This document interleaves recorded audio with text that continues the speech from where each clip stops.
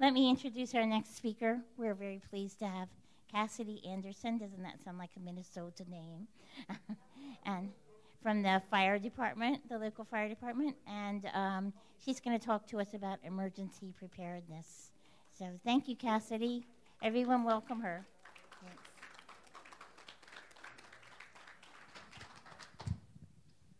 Okay, can everybody hear me?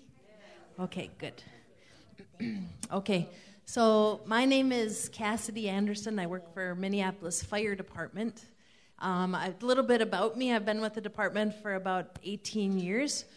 And my first 6 years were spent on the fire trucks as a firefighter EMT. And then when my son was born, I chose to take more of a office job so I could be home with him at night, because most firefighters, especially in the big urban cities, work 24-hour shifts. And so I started this job doing prevention and outreach for the community, talking about fire safety, fire prevention, emergency preparedness planning, and those types of things. And so that's what I've been doing for the last decade or more. And so that's what I'm here to talk about today, and that is to talk about basic home fire safety for you and your service dogs and your families, emergency preparedness planning, which is something most of us don't think too much about, right, until the emergency happens, and then sometimes we're caught either being unprepared or not knowing what to do. So hopefully throughout this discussion, you'll come away with hopefully something a little bit extra, whether it be some pieces of information that'll help you at home, maybe ideas for resources, no matter where you live. And I understand you guys are from all over the country. And so my message today is kind of universal. It doesn't matter where you live, although as you know, depending on where you live in the United States or beyond. Is anybody here from outside the United States? Okay, where are you from? Okay, ich spreche Deutsch. Yeah. So no matter where you live, anyone else from outside the country? I thought I saw another hand. No? Okay. So depending on where you live, the emergencies might be a little bit different. As you know, we don't get a ton of flooding here in the Midwest. We get tornadoes and snowstorms and maybe heat-related emergencies, whereas out west, you're going to get your earthquakes and things. Out down south, you're going to have more flood-prone zones. So depending on where you live, the emergencies can be a little bit different. But overall, the planning and what we need to plan for the emergencies is about the same. So if anyone has any questions during the talk, please raise your hand. I don't want you to have to try to remember a question at the end of an hour or more. So we'll try to get your questions answered right away. And then we'll go from there. So another just preface is I'm going to send links to some of the topics that I'm talking about today to Lillian, and then those will be available on the website, I believe, correct, Lillian? Yep. So links to various resources that you can access when you get home, okay? So to start out with, my main job with the City of Minneapolis Fire Department is talking about fire safety and prevention, okay? The risks for home fires are the same, whether you're sighted or not sighted, okay? Whether you're young or old, whether you live in an apartment or a single-family home, the risks are the same. And I want to kind of cue you guys, so this is a little bit interactive, so you're not just listening to me, but maybe you can give me some feedback on what you know about home fire safety. And that is, what do you think are the top causes of home fires in the United States? Who said cooking? Raise your hand if you think it's cooking. Okay. Raise your hand if you think it's smoking. All right. Hands down. What were some other answers? Okay. Electrical wires, dryer fires. Did anyone say candles?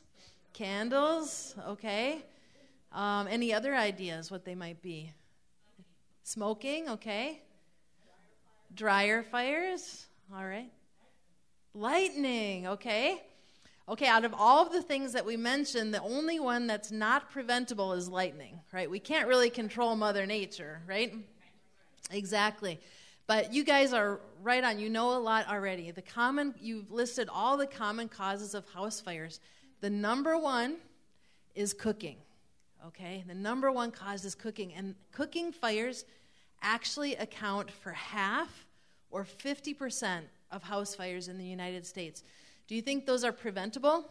Yes. They absolutely are. Now, I did a little research before coming and talking with this group today, because whenever I talk to a new demographic, and I've never had the privilege of talking to a large group of blind and visually impaired folks before, so I'm really, really very feel privileged to be here today. And so I did a little research to see if there are any specific risk factors or concerns when it comes to the blind and visually impaired at home when it comes to fire safety risk. And the answer is not really. The risks are about the same. However, and you all already know this, of course, but what I learned is that, for example, when it comes to cooking or stovetop fires, some of the risks are, and these are true of other folks too, but especially when we're not able to see or have limited vision, wearing, for example, loose clothing or loose sleeves, can you imagine, are a little bit more of a risk, all right? If a fire starts in the pan, you may not be able to see it as quickly or recognize it as quickly, right, or recognize that something's going on.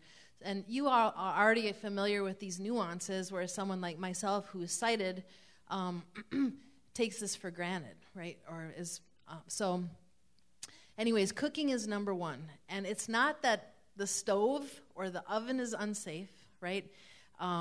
We say, watch what you're doing. And again, I'm using words that we take advantage of as visually sighted folks. So most of the time I go out and I say, look when you cook, or keep an eye on what you fry. These are right, or stand by your pan, right? So now most of these, 2 of the 3 phrases are more applicable to the sighted, right? But stand by your pan, be mindful of what you're doing. It's not the stove or the oven that's the problem. So I can list all these statistics. For example, stove fires are the number one cause, causing 50% of home fires, and candles and electrical wires and dryer vents and all these things.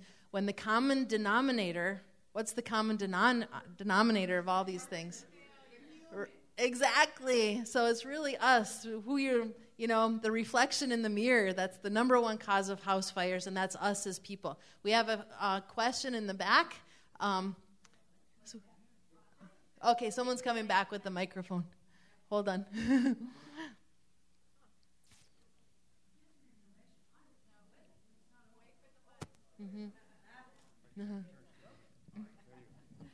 This is Gigi Firth from Dallas, and I have found that because I was taking something out of the oven, and stupid me let it down too far, and you can hear it when it catches fire. It goes, it makes poof noise. Oh, thanks for that. Yeah, you can hear it, and it's not so much that I was blind that it happened; it's because I was stupid. Okay, I mean, I think, but for the most part, most of us, I think most of us know we have to be extra careful, and so I think in many ways some of us are safer. Because my husband, he has a real bad habit of pushing the candles to the pots out further than he should. And I've yelled at him about it, but he still does it. Okay. So Thank you. That's actually a really great point. So, no matter who I go out and talk to, we all have habits, right? Everyone has habits and things that maybe we take for granted. And I'm going to tell you a couple of stories, if that's okay, because I think stories go a long way in remembering that certain things are risks. I'm going to tell you 2 stories when it comes to kitchen fires. Number one, we had these things happened in Minneapolis, but they can happen anywhere. There was a woman that lived on the 14th floor of an apartment building downtown Minneapolis, and every single day she had the same habit. She'd put soup on the stove, she'd turn it on simmer, and then while her soup was heating up, she'd go down into the lobby, so 14 floors down to the lobby to get her mail, and then she'd go back up, and by the time she was back upstairs, the soup was warm, ready to eat lunch, right? She did this every single day. Right? Nothing ever happened. Well, one day, one day, she went down to the lobby like she did to check her mail, and while she was in the lobby, she ran into a friend, and they got to chatting, right? You know where this is leading, right? So they got to chatting, and her friend invited her out to go shopping. So they went out shopping. Well, we had what we call a first alarm fire in that apartment building, whether it was an hour or however long later it took for things to really get going. Okay, so the moral of the story there is turn the burner off before you leave the kitchen. Anytime you leave the kitchen, whether you think it's just going to be a second or not, because we are all prone to forgetting, right? It happened to me when I was growing up. I forgot, put a cake in the oven, went to the park, and I forgot about it. Now, I was only 10, but still, it can happen to anybody where you're 10 or 90, right? We're all prone to forget when we get distracted. And we're all multitasking these days, too. We've got cell phones and the radio and the TV and the computer and all that. So turn that burner off if you have to leave the kitchen even for a second. Another tip is to use the back burners first, okay? And especially if you have little ones at home who are prone to want to reach up and maybe grab something or it smells good. So use those back burners first if you can. Turn your pot handles in, okay, so they're not sticking out. Okay, turn those pot handles in so that if you bump, you're not going to bump things. It reduces the chance of bumping. The number one cause of burn injuries to our little ones, let's say 7 and younger, and then again 70 and older, are hot liquid burns. Lots of people don't realize that. Do you remember the McDonald's story of the woman that got burnt by the coffee in the McDonald's? So it's a reality that we can suffer severe third-degree burns from hot liquids, and that includes food on the stove that dumps over and spills on us, especially if it's an oil-based hot liquid. You know, you can suffer a pretty extreme injury. So be really careful. Be safe in the kitchen, okay? And if you do have a fire that happens in the kitchen, if you're able to put it out, great, okay? If you recognize there's something and you're able to slide that lid on top of the pan very quickly to suffocate it, or you're able to use a fire extinguisher, okay? Always follow up that with a 911 call to your local fire departments. Most jurisdictions, it's a free call to the fire department to call 911. In Minneapolis, what happens is if you were to call and say, hey, I had a kitchen fire, or a small fire, we're talking a small fire, and the fire's out, but I just want the fire truck to come and make sure everything's okay. And I'm going to tell you why you should do that in a second here, but that's a free call in most jurisdictions. The fire truck will come, they'll take a look and make sure that the fire is not only completely out, but that it hasn't started growing in places that we can't recognize. For example, behind a wall or above the ceiling. When flames impinge on the wall or the ceiling or other objects, sometimes if it gets hot enough, little embers can start growing behind those spaces that we can't either visually see or recognize by touch. And so the fire department can come in and with their thermal imager, all right, it's a special type of a camera where we can see heat behind like walls and ceilings and those types of things for the purpose of being able to find the fire in spaces that they can't see otherwise. Yeah, a question in the very back. We're coming back with the microphone, so hold on. I had one of those power adapters, you know, where that you plug in so if you get a power surge. I had several things plugged into it. Okay. And it kind of blew up and started a little fire. And I called the fire department. Is that why they took the imager and crawled up into my crawl space? Probably. They were probably looking to see if there was any source of the fire, maybe up in where your wiring is, up in the attic, or those types of things. Yep. So that's a great question. It's kind of nice that someone's had some personal experience from that. I've never had somebody with that feedback, so thank you. Okay, so kitchen fires, just be really careful. 50% of house fires start in the kitchen, and it's that we can prevent those types of fires. Entire houses burn down from people being a little bit careless in the kitchen, all right? If you have little ones, does anybody here have young children at home? No? Okay, a couple of you. So when I go out and talk to kids, I'm finding that younger and younger kids, and we're talking 3 and 4-year-olds even, are cooking with the microwave. Now, remember I said that the number one cause of burn injuries to young children is hot liquid burns. This includes even food that might be coming out of the microwave, mac and cheese, soups, and other types of, most microwavable foods are oil-based, right? Especially the fast stuff that kids like to eat. So make sure you're teaching your kiddos how to cook safely. Make sure you teach them that that food is hot, right? And that can cause a burn as well. Teaching our kids to be safe and raising them in a culture of safety is going to help us be safer as adults as well, okay? So does anybody have any kitchen fire safety concerns that I haven't talked about or that may pertain to your service animals? Yeah, right in the front, we've got a question right up here. Hi. Oh, hold on 1 second. 1 second. Here you go. You can hold it. Okay. This wasn't related to your last question, but I had a grease fire a long time ago, luckily in an apartment building because I had neighbors close.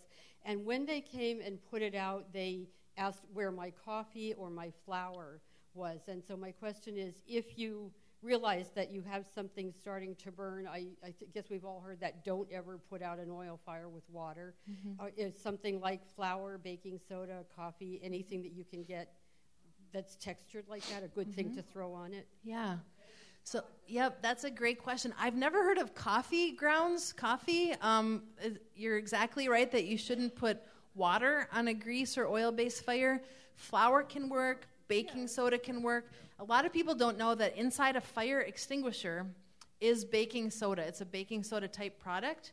And the reason that we like people to use those instead of a box of baking soda is with the box of baking soda, you're having to get up pretty close to that pan, even over it, to throw the baking soda on. Whereas with a fire extinguisher, you can stand back a few feet, okay? So if you're going to have a fire extinguisher at home, keep it in or near the kitchen because that's most likely where you're going to need to use it, okay? You don't have to have a big one, just a small one is fine. If you live in an apartment building, know where your fire extinguishers are. You're going to have them in the hallways, so know where they are. And then know how to use them before you have to use them. And I'll talk a little bit about the acronym and the steps to use a fire extinguisher in a little bit. It's pretty simple. All of them operate about the same. Okay. Okay, does a fire extinguisher expire was the question. Generally, they're okay as long as they still have pressure in them, okay? So you can have someone come and check on your fire extinguisher to make sure they're still pressurized, but they last a really long time. So, yeah. Okay. I was going to Sure. say that we have a paper towel holder, and it sits next to the toaster, and the toaster's next to the microwave. Okay. Now, that would be a fire hazard, wouldn't it, if the paper towels got too close to the... If the paper towels got too close to the toaster in particular, because you have those glowing orange, filaments that cook your toast for you in the toaster. I'm not too worried about the paper towels near the microwave because the exterior of the microwave stays cool. But I would be careful of the toaster.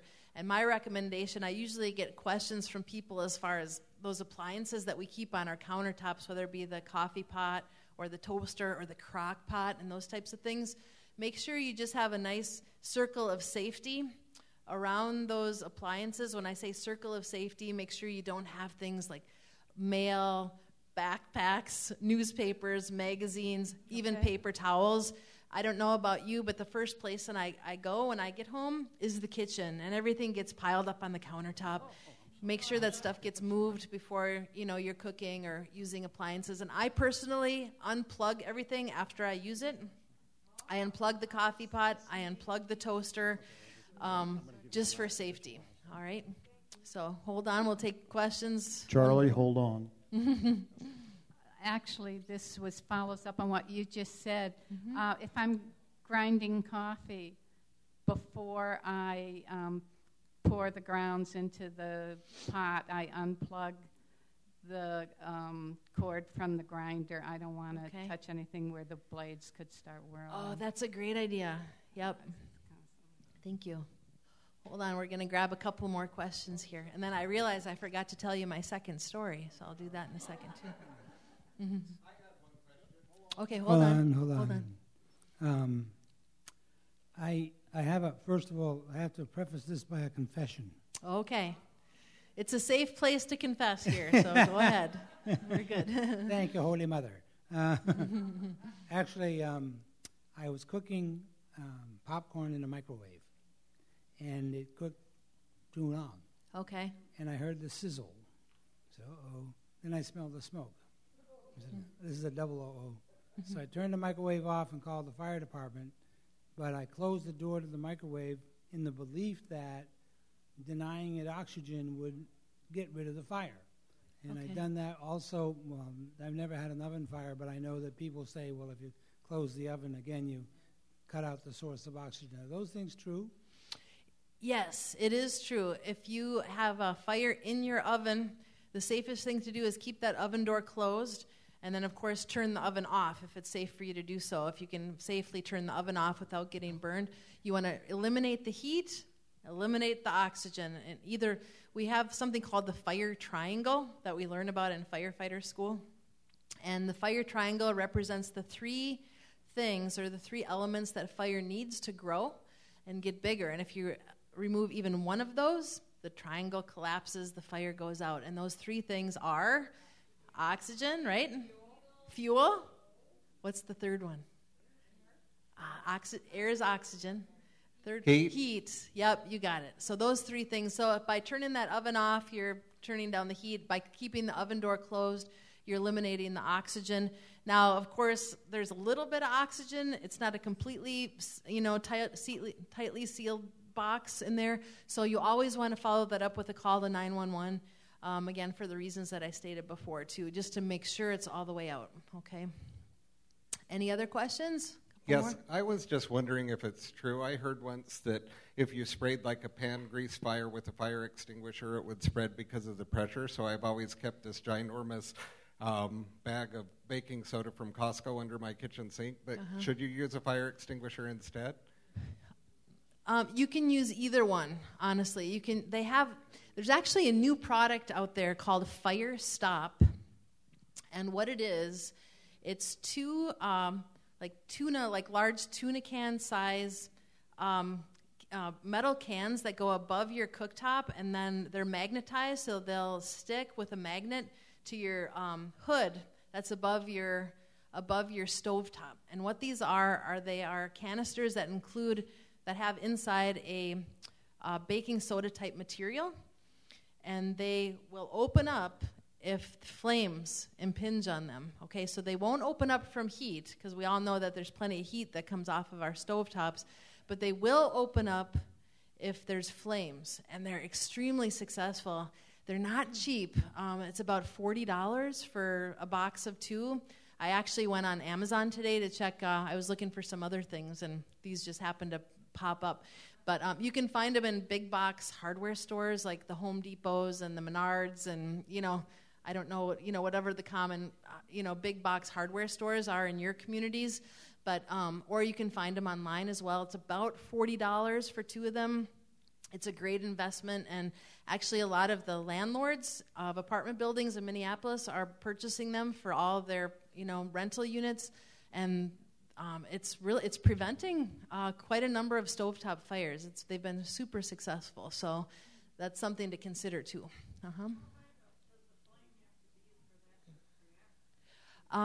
It would have to touch it, yep. But generally the flames will start to get pretty high fairly quickly if they have enough fuel and once the fire gets going. So, yeah. I know we're supposed to talk about safety with our dogs. I have a 2-story house. Okay. I have 2 cats and a dog. Okay. And our concern has always been if we're upstairs asleep in the bedroom and we have the dog, I know where the dog is because he's with me. Right. But what are you supposed to do? Because, if you close the door and you're in there, I don't know. Would you? Okay. Would you open the window and put them outside or what? That is a great question. That's the thing that I've always been concerned about. Okay, I'm actually going to hit on that topic in just in a couple of topics here. If that's okay, I'm going to come back to that. I'm just going to finish up with the kitchen fire safety, and then we are going to talk about preparedness planning if you need to leave your home, whether it's a fire or some other emergency, and I'm going to talk about that as far as what to have in place and different tools and things to have in place in case it is a fire and you're on the second floor, if you're in an apartment versus single-family home and all that. We're going to talk about that, what type of a plan and what's going to work for you.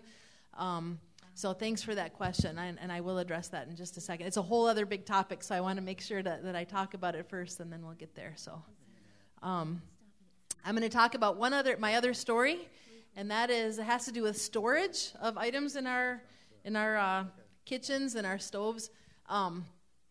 There was a woman, this is a true story, she was part of a brunch club, and every week her club would rotate from home to home.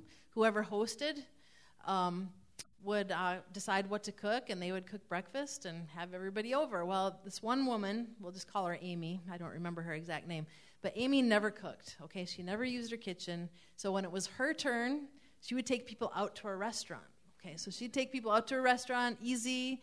She doesn't cook. She's not going to dirty up her kitchen.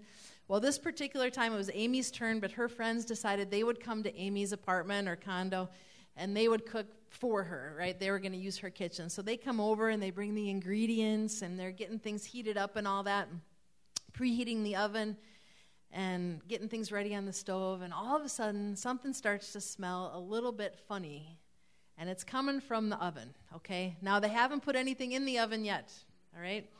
What do you think was in that oven?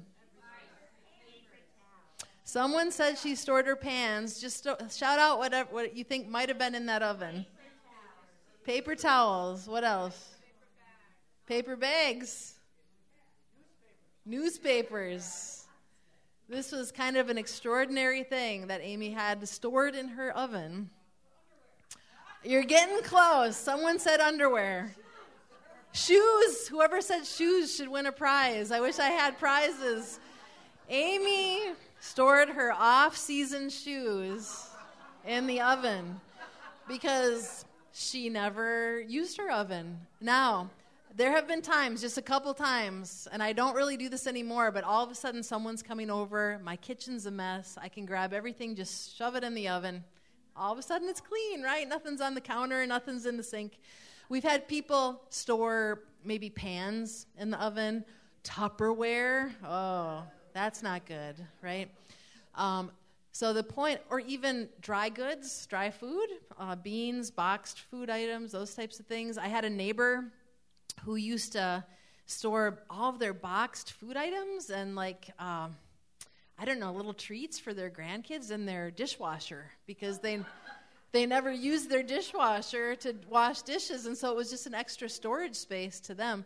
But can you imagine if someone would have started pressing the buttons on that dishwasher with food in there? That would have been all lost, right?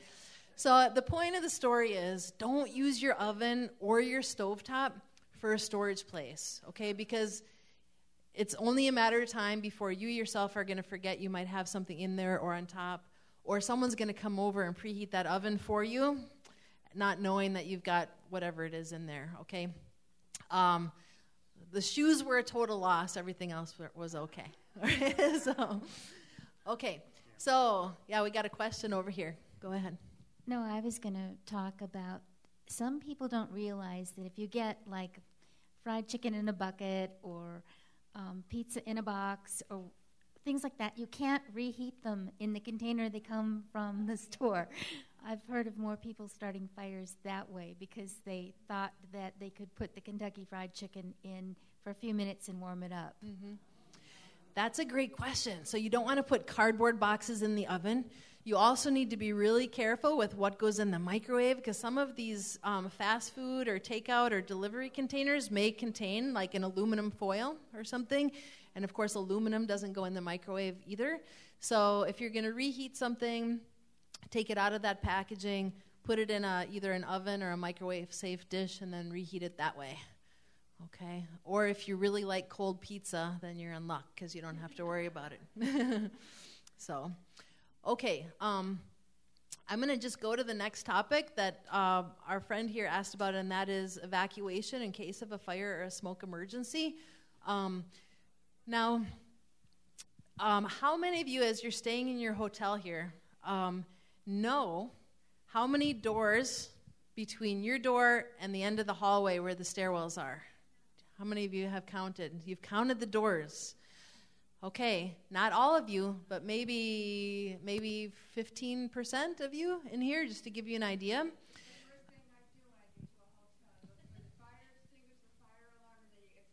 Okay, that's great.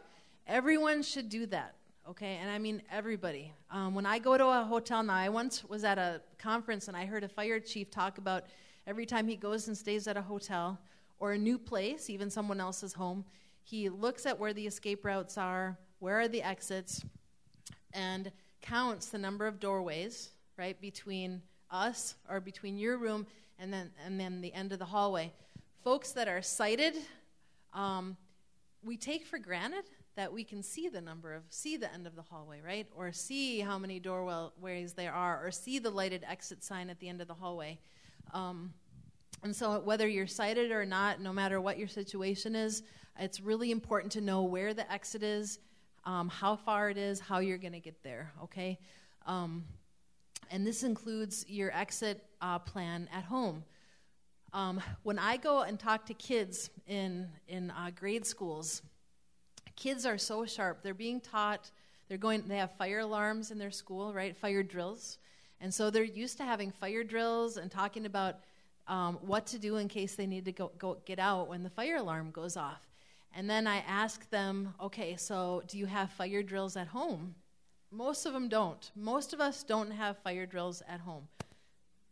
The advantage of having a fire drill or having a pre-planned evacuation plan is that everybody knows what to do in case of the emergency and where to go.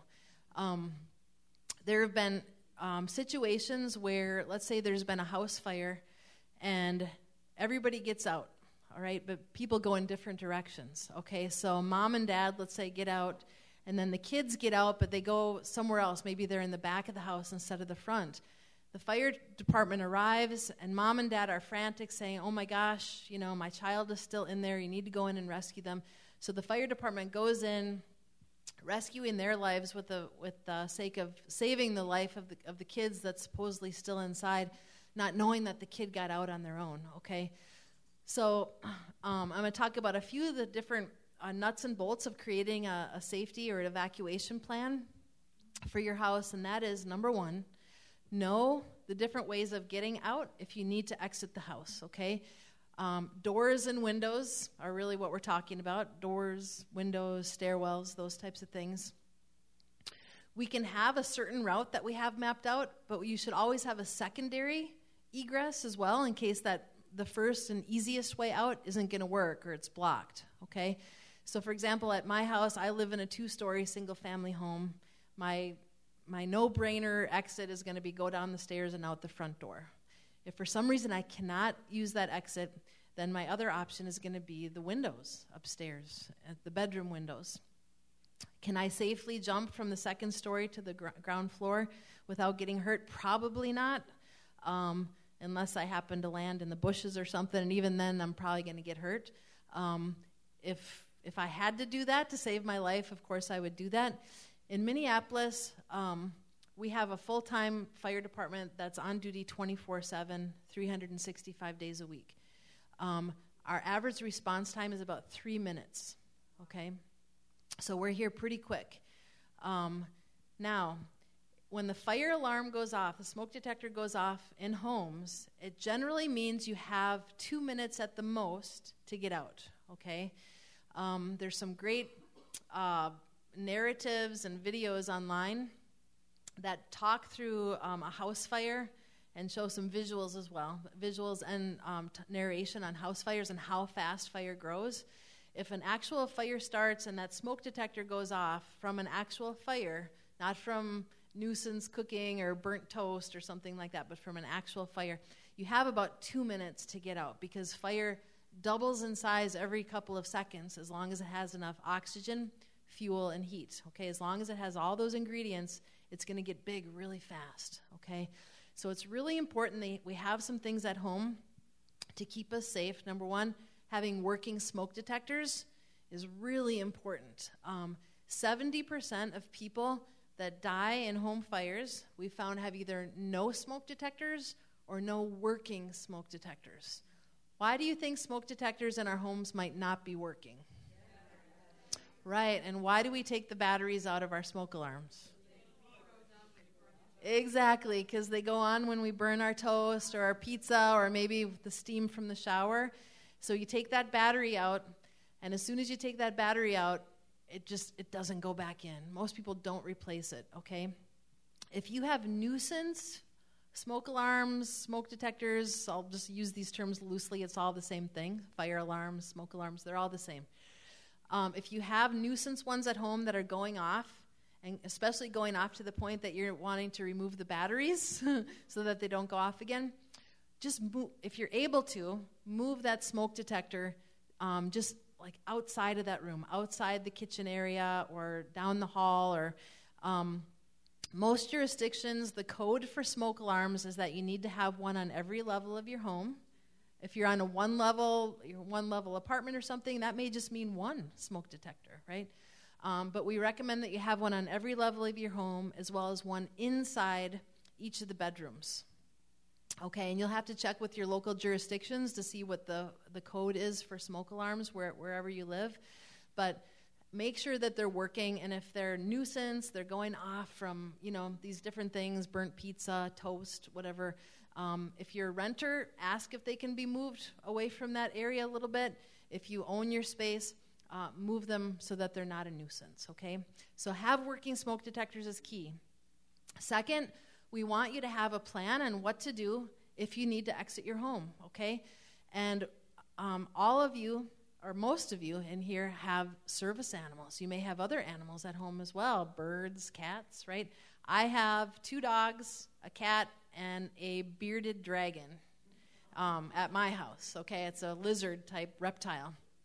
The reptiles love the heat, right? So the fire is going to be nice for that guy up until a point, right? But so have a plan. Okay, how are you going to get out of the house?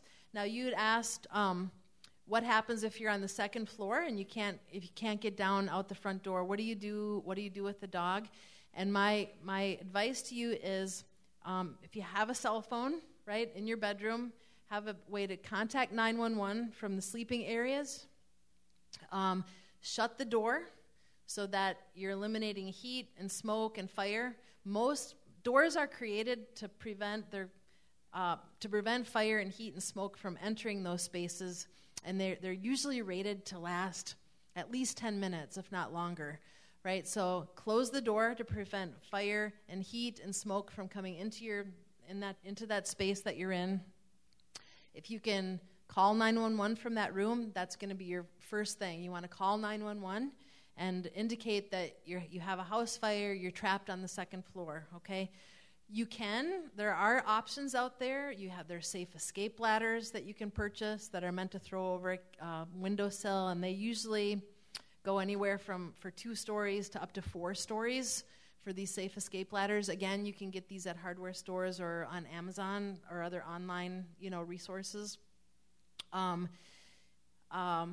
The other thing that you can do, and this is something that I tell all sorts of folks when I go out and talk about preparedness planning, and that is if you have a special situation that you think that emergency responders should know before they get to their house or en route to your home. So, for example, if you use a wheelchair, or you're not able to ambulate up and down the stairs, or you're not able to hear, we can put an alert in the computer system on your address in the 911 system. So, for example, in Minneapolis here, if you were to call, let's say I live in Minneapolis, and I'm in a wheelchair, okay, and I'm not able to get up and down the stairs. I can, on my own accord, call the 911 center and say, hey, this is my situation. I'd like to have a little note put in the 911 field so that when this call comes from my address, the emergency responders know that I'm not able to get down the stairs and I might need some extra help. You guys have the autonomy to be able to call your local 911 center if you'd like them to know that you have service animals, that you're visually impaired, if you think that's important for them to know before they get to your home, okay? We're not going to put that information in there without your consent, right? The fire department or the paramedics may come, and they may come for a medical emergency or whatever it is. They're not going to put that information in just on their own accord. But if you feel like you have a situation where it would be helpful for us to know prior to coming, that's great. There's you can call your local 911 center, and they'll put that information in. It's really helpful for us to know some of that. Some of the situations that we go to that it would be really helpful for us to know ahead of time is, number one, if people do have service animals, that would be great, because we're looking not only for people but for pets and service animals as well. It's a really good thing to know. You can also post information on the windows or the doors. Yeah, we got a question here, so I'm just going to pause for 1 second. Hold on. Hi, just on that note, I don't know what the apartment buildings are like here in Minneapolis, but I live in New York City. Okay. And we have fire escapes outside of our apartments. Usually, I always like it when it's outside the bedroom, but the one that I live at right now is outside the living room. And I've approached my building to see if it was okay to, kind of practice, because I've never been out on a fire escape before, maybe just go out there and kind of look around and see what the steps are like, And so, anyway, my whole point is, do you think it's a good idea to practice that with, like, a guide dog, and maybe just leave him outside while I escape, or what do you think the best situation in that case is? I would always practice your plan. Always practice, especially if it's a situation where you're not going to use regularly. In Minneapolis, we have some fire escapes outside of our old brownstone buildings, but most of them are not maintained and even completely unsafe and shouldn't be used, right?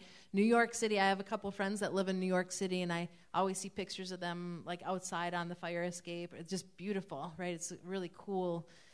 Visually, it's cool to see, these things, but so practice that.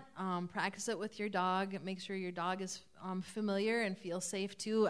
My two dogs freeze anytime they have to walk over a bridge or anything where they can see down. It just freaks them out, right? They get scared when they have to. I have to literally carry one of my dogs if I'm going to walk over a bridge where they can see through the slats or something like that. So your own animals.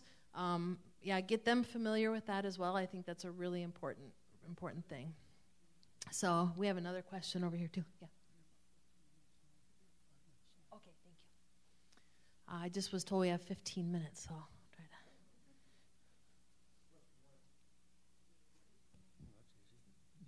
to. Hi. I lived in a 3-story house. We had from the basement level to the top of the house, where I had a balcony outside of my area, was 6 flights of half flights, because the house was sort of like a split level, and it kept going back and forth and back and forth. So what I did finally was purchase a ladder for that kind of thing that's made out of rope and plastic steps, and kept it, in a handy place close to that balcony exit, because you can plan ahead that way too. You don't have to talk to your landlord or whatever, or make major changes. There are things you can buy that are safer. And I think I'd have a hard time with this particular dog, because he's awfully big, but I have practiced carrying my dog, because on the airlines they tell you to sit at the top of the slide and put your dog in your lap. Well, it's a little hard, right, with some of our dogs. Yeah, absolutely. They're big. Awfully big, yeah. And I had a 95-pound black lab that I just burst out laughing when. Right, exactly. The dog might be bigger than you are in some cases, right? So, I practiced with him with the children's slide at the playground. Oh, that's a great idea. Teaching him how to go down a slide. Yeah, so know what your plan is loosely, because we don't want to have so strict of a plan that if that plan falls through, we don't know what else to do. Know what your options are, your different evacuation routes. know how long it takes for the fire department and other emergency responders to get to your home in your jurisdiction. In the big cities, they get there really quick. In rural areas, the countryside, it's going to take a lot longer for people to respond. So know the situation where you live and practice it. Practice that plan and have a safe meeting spot outside the home that everybody knows to go to. At my house, I have a little mutual aid agreement with my neighbor who happens to be a Minneapolis police officer. And so if they have a fire emergency in their home, their family comes to our house. They take refuge in our house. We get a lot of cold weather here in Minnesota. We get a lot of rain and other types of things. So if they have a fire emergency or something else, they come to our house and vice versa. So if I get out and my son is not at Jim and Heather's house, the cop, if he's not there, I know that he's still inside, and I can tell the first responders exactly where he is or where he's most likely to be. Okay? Have a plan for your pets, and I'm going to talk about just general what to put in an emergency preparedness kit for your pets in a second here with the time that we have remaining. But have a plan for your pets. We've had situations where people get their animals out. This is particularly true of cats now, and I'm not picking on cats because I have a cat. But cats, especially if they're indoor cats and they're not used to being outside, if you evacuate that house with the cat in your arms, they're going to be so scared, not only because they're outside and they're not used to it, but there's a lot of chaos going on, lights and sirens and noises. They're going to get afraid. They're going to jump out of your arms, and you know where they're going to go? Back in the house, right? And this has happened, right? So know your animals. Maybe your safe meeting spot outside of the house might be if you have access to a garage or a vehicle. Maybe your safe meeting spot is going to be in a place where you have an extra crate for your animals that you can put them safely in the crate. Or you can put them in the car, whether it's your car or your spouse's car or your neighbor's car, or garage, but a place where they're going to be kept safe and confined until the emergency is mitigated. Okay, we got a question over here. Hold on. Just real quick, as a sighted person that's learned a lot from you guys, I'm a guide dog instructor, I learned the importance of knowing where the emergency stairs are in my hotel rooms, and as I travel a lot.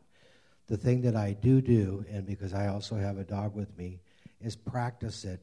And don't trust the engineers to say that there's 12 steps here and then 12 steps next, because they're always different.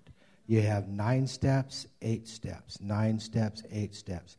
So practice it with your dog and get the sighted people around you to do it as well, because if it gets dark and there's smoke in there, they're going to want to follow you out of the building. Okay. I'm going to talk about emergency preparedness planning kits. Okay, and this information will be accessible on your website after today. But oftentimes we don't think about extra things we should have at home in case, let's say, the power goes out, or we're confined to our house for maybe a week at a time without being able to leave. There's all sorts of emergencies that can happen, whether they're weather emergencies, or maybe it's a terrorist emergency, or maybe it's, all sorts of things can happen where we're either confined to our homes or we need to leave our homes for an extended period of time. So things that you should have in a preparedness kit, and I would like you to have these things on hand, planning for maybe 5 to 7 days or more, not only for yourselves, but for your service animals and your family and your other pets at home. That is enough food. Have enough food. And the food that you and your animals are most likely to eat. So a lot of our animals are on special diets. My, in particular, have to be on a grain-free dog food. Right? So I have extra grain-free dog food on hand for these guys to last at least a week. I keep an extra kit of some of these things not only at home, but also in my vehicle. Okay, in case I need to go, I've got extra stuff on hand there. Have water, and I would say 3 gallons of water per day, or they say 1 gallon of water per day per person, okay? And for your dogs, exactly, okay? Now water, if you don't have access to potable or clean water, If you put 8 drops of bleach into a gallon of water and let it sit for a little while, that'll disinfect the water, okay? You don't want to use scented bleach, or there's others like special type, just straight bleach, okay? 8 drops in a gallon of water will disinfect the water, okay? But have 1 gallon of water per person per day, and then I would say another gallon of water for your animals. They're probably not going to drink that much, but, just have enough. You can also use wet food instead of dry, and that'll give them a little extra hydration. If you have a can opener, have a manual one and not an electric one in case the electricity goes out. Okay, so a can opener is great. Dry foods, foods that granola bars, dried fruit, canned food is great. These types of things. Medications, all right. Lots of us are on medications. Lots of our animals are on medications. Have extra medication if you're able to do so. I'm sure your veterinarians would be happy to prescribe extra medication. I think us as people have a little harder time getting extra sets of medication. But the pets, make sure you have extra medication if you and your animals are on medication. Okay, we got 5 minutes, so I'm going to go through a list. So, what's that? Until 4. Oh, okay. Okay, somebody's saying 5 and someone's saying 25, so I don't know what the answer is. Hold on one second. We're just going to clarify this. Yeah. Okay, so we have maybe 15 minutes. Oh, okay. All right. Okay, thank you. Food dishes, okay, first aid supplies, blankets, dog beds. I saw next door, in the room next door, there's some really great supplies over there. I saw a travel dog bed that looked really nice. So you can also just use sleeping bag. You can use extra blankets. I personally buy a lot of my emergency kit supplies from secondhand stores like Goodwill. We have a store here called Axeman Surplus that has all sorts of cool things, flashlights, manual, can openers and these types of things. Goodwill and the secondhand stores is a great place to get maybe extra outdoor gear. So for myself, I live in a cold climate here in Minnesota. So yeah, I buy extra boots, extra coat, hat, and mittens that I actually keep in my vehicle for the wintertime for myself and my son, okay?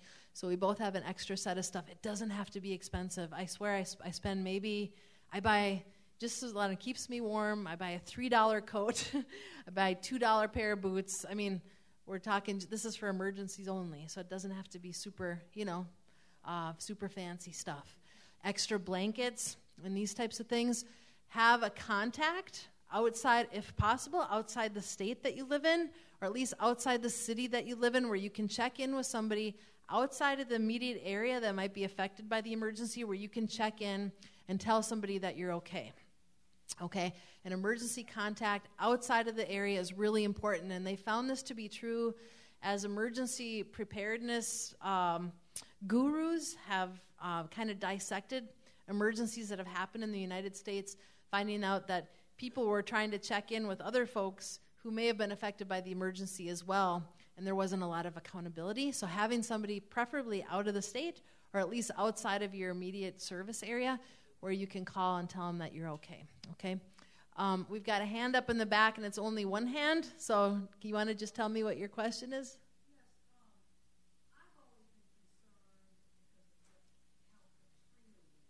Mm-hmm.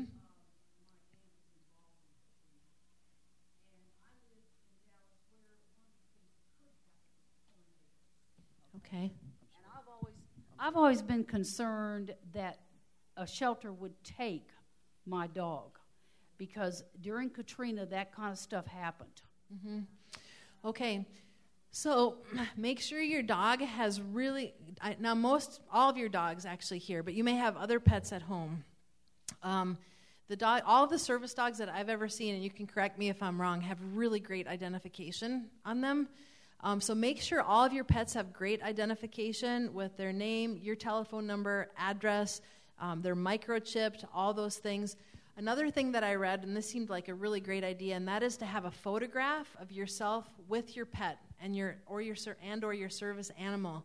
Have a photograph of you with your animal so that you can show the people at the emergency shelters that, yes, this is my dog. Look, here's a picture of me with my pet. This one is mine. Here's proof right here. I thought that was a great idea to have a picture of yourself with your pet. Mm-hmm. May I make a comment? This is Susan Crawford. Sure. And FEMA has done an enormous amount of work since Katrina, and they have worked with a lot of their the third-party providers, most notably the American Red Cross, but there's also some other organizations as well. And if you need to be evacuated, any part in the emergency process, all the way through sheltering and transitional housing, and if you show up and you say you're a person with a disability and you have a service animal, they're going to shelter you with your service animal. They're not going to separate you. Okay. You don't have to have, you have Right. to have ID or anything. Mm-hmm. They've had a ton of training on that. They're ready to go. Okay. Yeah, it's my understanding they've had a ton of training on that as well. The one thing you want to be mindful is if you have other pets at home. So, for example, I've got 2 dogs, neither of which are service animals. I've got a cat and then my lizard. Sometimes people are prone to leave their animals at home in case of an emergency, not when the house is still safe inside, thinking that the animals are probably better off in the house because they're familiar with the house, they're safe there, and they go off with the intent of coming back to the house. And this has happened in flood-prone areas especially. And then those folks are not able to get back to the house or for a very long time, okay? Mm-hmm. So always take your pets with you. Don't assume that you'll be able to get back right away because oftentimes you're not. And that's where we need to have a plan. So having crates to crate your animals, maybe having a person you can leave your non-service animals with, and those types of things. Having a preparedness plan and thinking about these ahead of time. If you were to have to leave your home, what do you need to take with you, and where are you going to keep these things? Can I make a quick comment? Sure, go ahead. Along with that also, to put in your packet, backpack or something for your dog, maybe an extra leash that you could have handy. Yeah. And also, you can get your boots for your dogs, or you can also get baby socks at the stores to put over your dog's paws. That's a great idea. Yep. Thank you. Yeah, I like the idea of having extra leashes. I'm forever trying to. I only have one set of leashes for each of my dogs, and you lose one and you're scrambling. So having extra leashes, and there again, you can end up spending a lot of money on leashes. They can be easily $30 sometimes, and that can add up. So finding, if you can find some of these extra things just at secondhand stores, it can really help reduce the cost. I had one quick question for you. Yeah, go ahead. Earlier in the thing, you said you'd tell us the steps to using a fire extinguisher, and I thought that would be good because I bought a couple of months ago, and I always thought you just sprayed at the flames, and that I was told is not the way you use it. Right. Okay, so the acronym to remember how to use a fire extinguisher, PASS, that's P-A-S-S. P stands for pull the pin. There's usually a pin in the fire extinguisher handle that'll prevent that handle from being squeezed prematurely or accidentally or maliciously. We're talking about kids that like to tamper with things sometimes. So there's a pin in there. You need to pull that pin. So feel the extinguisher, feel where the pin is, and know which pin you're going to need to pull. After you've pulled that pin out, then you're going to aim, and you're aiming at the base of the fire. So if we're talking about a pan fire or a garbage can fire, you're going to aim at the lowest point, not at the top of the flames, but at the lowest point. You're aiming at the base of the fire. So pull the aim. Yep, pull. Aim. Squeeze. Yep, squeeze the handle. And what's the last one? Sweep back and forth. Sweep back and forth. Just don't point in one spot, but sweep it back and forth. So it's pull, aim, squeeze, sweep. Okay? So now all of these instructions are on the fire extinguisher itself, but you're not going to be able, it's not in Braille on there. It's not in large print I can barely read it myself, right? And I'm a sighted person because it's in such fine print. So know how to use a fire extinguisher. There's lots of YouTube videos that would talk you through how to do this as well, right, with good narration. If you have a fire extinguisher, the main thing is know where it is and know how to use it. They're only meant for small fires. Okay? And we're talking like a cubic foot, a small wastebasket size, or smaller, okay? And then remember who you're going to call even after the fire's out? Fire department. Call 911 and say, hey, I had a small fire, the fire's out, but can you guys come just make sure it's okay, okay? And of course, 911 is your one-stop shop for any other emergency as well, okay? Oh. Mm-hmm. Okay. Rescue, alert, contain, and evacuate. Okay. So you're rescuing yourself, first of all, if there's a fire. Mm. Yep. Alerting 911. Right. Yep. Close. That's right. We never use the elevators. And one of the things I always get asked is, well, what if you're not able to ambulate up and down the stairs? If you're in a building with elevators, such as this building here, if you're not able to ambulate up and down the stairs, we want you to at least get into the stairwell and stay on the landing, and the fire department will help carry you down. The stairwells are built to be fire safe and smoke free in buildings like this. And that's why they're considered safe places of refuge and your primary emergency evacuation route. That's right. We never block doors that have automatic closures. If you all have any questions about any of these things, you can call your local fire departments. Again, I'm going to be sending out links on all the information that we talked about today. There's so much more that there's so many topics we could talk about. Candle fire safety, space heaters, all these things. The primary thing is make sure that you're safe at home, that you're blowing those candles out before you leave the room if you use candles, unplugging those space heaters before you go to bed. If you have concerns about the fire safety of your apartment building or your home, you can call your local fire department and they can come and check and do a walkthrough and give you some advice or help you install more smoke alarms. A lot of fire departments have free smoke alarm programs.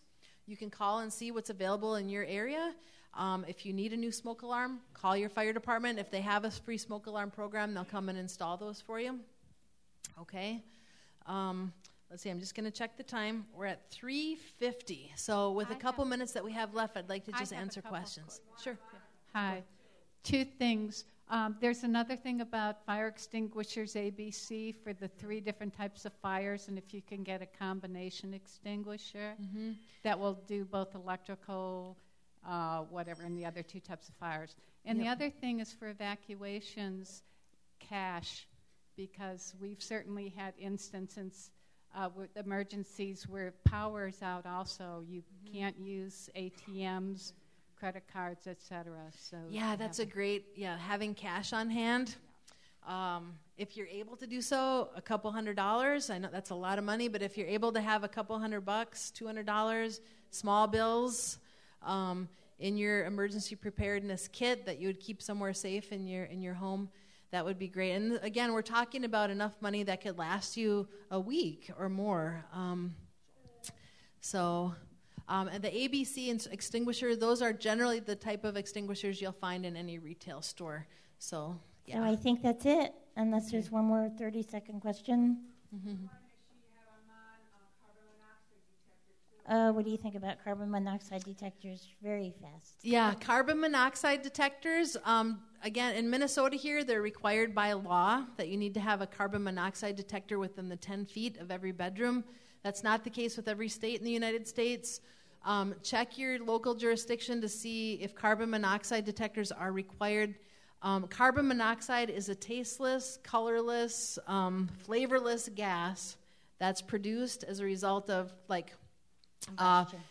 as part of your pilot light or your gas appliances or your wood-burning fireplace and that.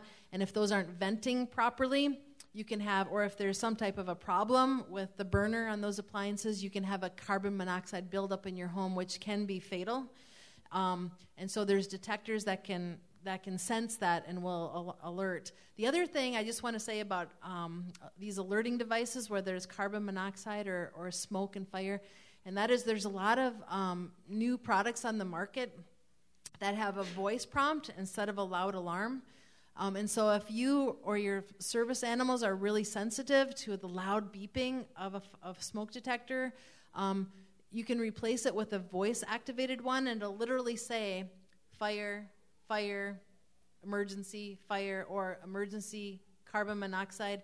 It'll tell you verbally what the issue is instead of having that loud, annoying beep. That's great. That's great. I'm not sure if it'll say low battery. That's a great question. I've No, never gotten it'll that beep question in the before. middle of the night and annoy you to death. Yeah, it would be nice if it did. But there's a lot of great products on the market and different options. So might want to explore what would work So best don't for we you. all wish we could bring Cassidy home with us? Thank you exactly. so much. All right. You've been Thank so you, everybody. We Bye have now. a gift for you. We have a gift for you as a thank you. So this is a pen with our logo on it, and it was made by the brother of one of our members, and it's really beautiful. Thank you so much.